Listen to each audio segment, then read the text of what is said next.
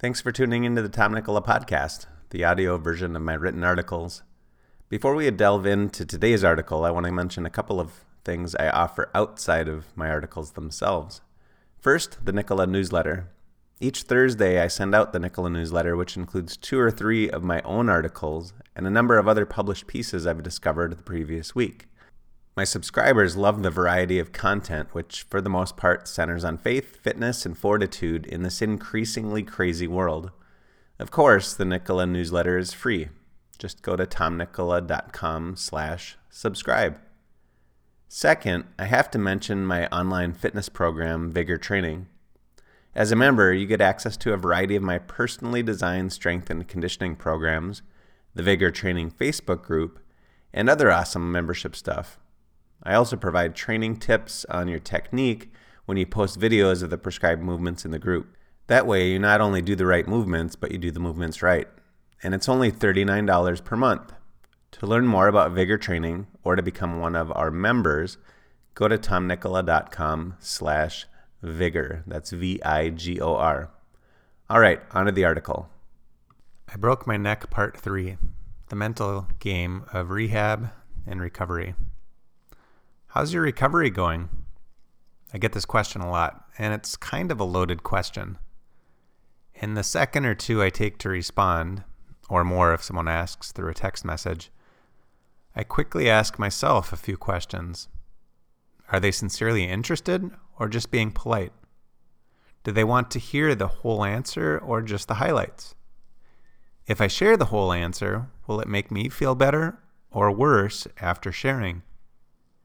That might seem silly, but I understand the importance of maintaining the right mental attitude. It's just as important, if not more important, than the supplements I'm using, therapies I'm getting, diet I'm eating, or workout program I'm following. That's why I'm dedicating a whole blog post to playing the mental game of injury rehab and recovery.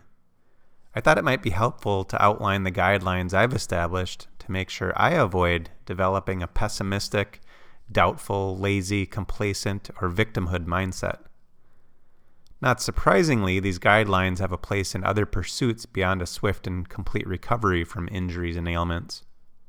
Oh, and if you haven't already, be sure to read or listen to my first 2 blog posts about my broken neck and spinal cord injury. The first one is I broke my neck, part 1, injuries, surgery, and recovery challenges, and part 2, what I'm doing to recover and why. You can also find numerous updates of the day-to-day recovery process on my Facebook timeline starting on July 30th, 2022, courtesy of my wife, Vanessa. I will never seek or accept sympathy. This is more of a rule than a guideline for me, and it's a rule I've tried to live by for years, not just after going headfirst over my handlebars on my mountain bike. Sympathy is defined as a feeling of pity or sorrow for the distress of another, commiseration. Getting sympathy from others does nothing to keep me focused on the tough, uncomfortable, sometimes painful process of rehabbing my nervous, muscular, and skeletal systems. Instead, getting sympathy leads to self-pity.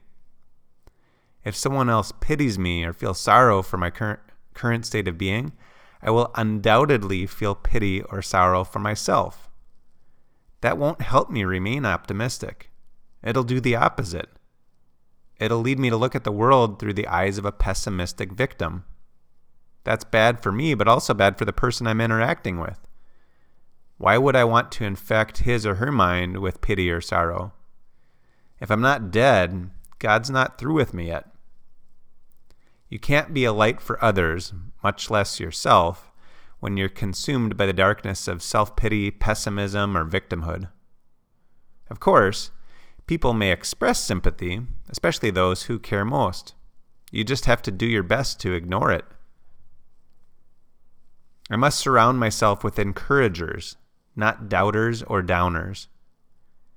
If you followed the posts and stories Vanessa has shared over the past 5 weeks, you know I dismiss those who doubt my abilities and those who think they know my body better than I do. That started the morning after my surgery, when I was supposed to stay in bed for a few days. I wanted to stand even though the nurses said I shouldn't. I knew that I could. They doubted me. To emphasize my point, I stood on each leg, one at a time, and balanced, and then did a half squat on each leg. Early on in my recovery, it was easy to keep doing what I needed to do despite having people tell me I shouldn't or couldn't.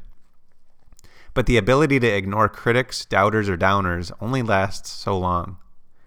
It's part of the reason I wanted to get out of the hospital immediately. I didn't want doctors or nurses telling me what I was capable of based on their standard of care documents. I've also been cautious about interacting with others who would tell me to slow down, follow the doctor's guidelines, or spend more time resting. Surrounding myself with such people could lead me to trust their advice instead of listening to my intuition. I'd still be lifting soup cans and limiting my squats to the toilet or the couch. Instead, with Vanessa by my side at the gym, I've regained about 40% of my strength in 5 weeks. That wouldn't have happened if I'd gone along with the take it easy advice and accepted the idea that it would take 12 to 18 months to recover, after which I'd only regained 50 to 85% of my original strength and function. I plan to walk into my 12-week follow-up with my surgeon without needing my neck brace and with most function restored. I also plan to be skiing by the end of December, 5 months after the accident. Again, the downers and doubters would say that's too soon, too risky, too dangerous. Is it possible I won't be ready? It's possible. But I plan to do everything I can to be recovered in 5 months and enjoy life from that time on, rather than missing out on what we love to do while we wait another 7 to 13 months because someone else told me it would take that long. I will do the work no matter my mood or motivation. Lately, I haven't felt inspired to exercise. But most days, I didn't feel motivated to work out before the accident either. Unfortunately, most people have been sold the idea that they need the motivation fairy to sprinkle them with motivation dust so they can get themselves to the gym and work out. Some types of exercise are fun. As an example, I love to mountain bike. But mountain biking isn't a workout, it's recreation. Muscle and bone building, mobility developing, stamina inducing, fortitude forming strength training is exercise. It's the most important form of exercise for health, longevity, and fitness. It can be fun, but it doesn't need to be enjoyable. You just have to do it. You have to do the work consistently. The same could be said of other things I'm doing to speed up recovery. Most aren't fun or exciting, but they need to get done if I'm going to enjoy the benefits of the body God has blessed me with. I shared the following in my Nicola newsletter, but in case you skipped over it or missed it, I thought it was worthwhile to share it again.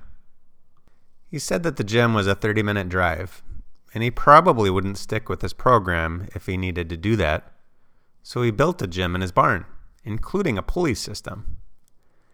When he talked about pull-ups, he said he couldn't even hang from his bar when he started.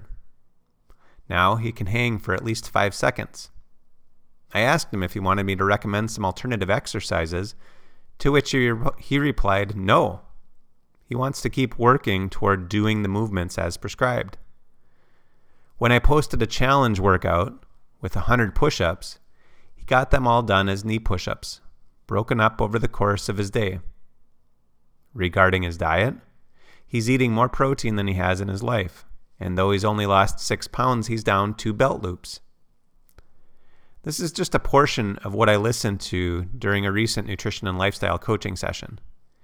It was filled with optimism, determination, and personal responsibility. Oh, and one more thing. This gentleman is 72 years young. After our call, I told Vanessa that I wished he was our neighbor. I'd love to sit in his barn for a whole day and listen to him talk about so much more than his fitness program. I wish his determination and commitment were common, but it's not.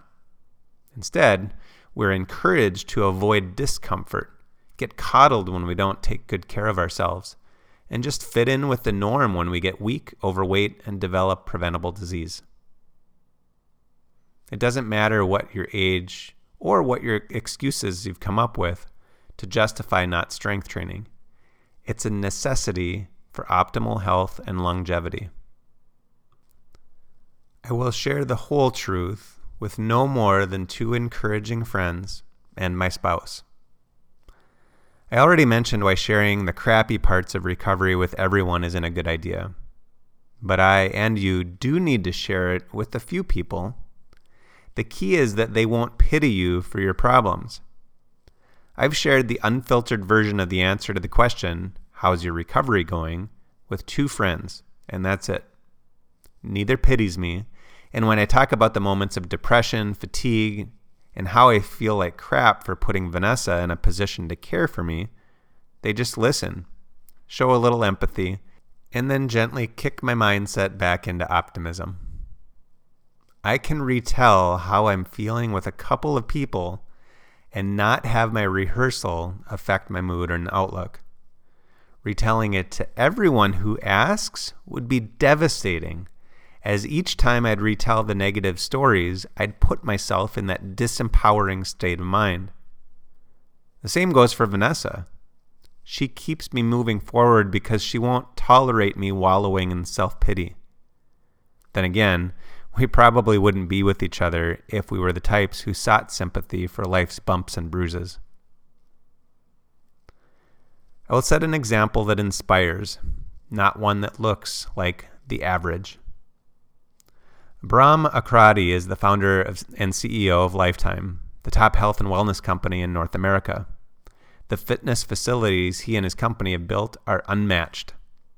I worked for Lifetime for almost 15 years, half of which were at the corporate office.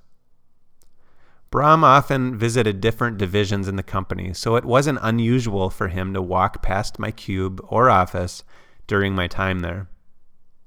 As a result, I often guided my work by the possibility he'd see what I was doing. So I'd ask myself, what would Brahm think about what I'm doing right now? After all, it was ultimately he who was paying my generous salary to make a difference for the company. Vanessa and I work for ourselves today, but I still use a similar line of thinking to guide me day to day. What would my clients, blog readers, and social media followers think about what I'm doing right now? Would it be consistent with what I teach and preach? In essence, am I walking my talk? What if someone dropped in unannounced and saw the way I was living when I'm not online? Would it align with what they believe about me based on what I said? I suppose that walking my talk is a form of integrity. I feel a sense of responsibility to do what I ask of others because my advice is always intended to make people stronger, healthier, and fitter. That's why I went back to the gym 5 days after my surgery, or 2 days after my bicep reattachment 8 years ago. I have always believed that exercise is one of the most powerful tools for helping a body recover from injuries, even if you're not exercising that specific body part. I also talk about the health benefits of a high-protein diet constantly. Had I not started eating high-protein meals the day after surgery, there would have been a mismatch between what I say a high-protein diet can do and my choice of whether or not to follow that advice myself, and everything else about this recovery process. Our chiropractor said that some things in life don't happen for your own benefit, but so that you can use them to teach and inspire others. I believe that's what this is all about for me. Not that I chose to end up in this predicament, although I did choose to ride on the bridge where I crashed and ended up here. But ever since the first day after the surgery, Vanessa and I have both believed we could do something good with this. I understand that some people have diseases, disabilities, and injuries that they cannot come back from. But most people can do more with what they have than what they do today. And many people can do much more with the bodies they've got than what they're doing today. We can all set examples for others of what's possible with these bodies God has blessed us with. If all of us did, fewer people would feel it's okay to live with complacency in bodies that are operating at a fraction of what they could be. I'll set an example, and I hope you will too. Thanks again for listening. If you like this content, please leave a rating on the podcast platform you're using and pass it along to others who'd find it helpful. And if you're not already subscribed, be sure to subscribe to the Nikola newsletter, where I share a lot of other content you won't find on my site or podcast. Just go to tomnikola.com/subscribe. Keep growing your faith, improving your fitness, and building fortitude.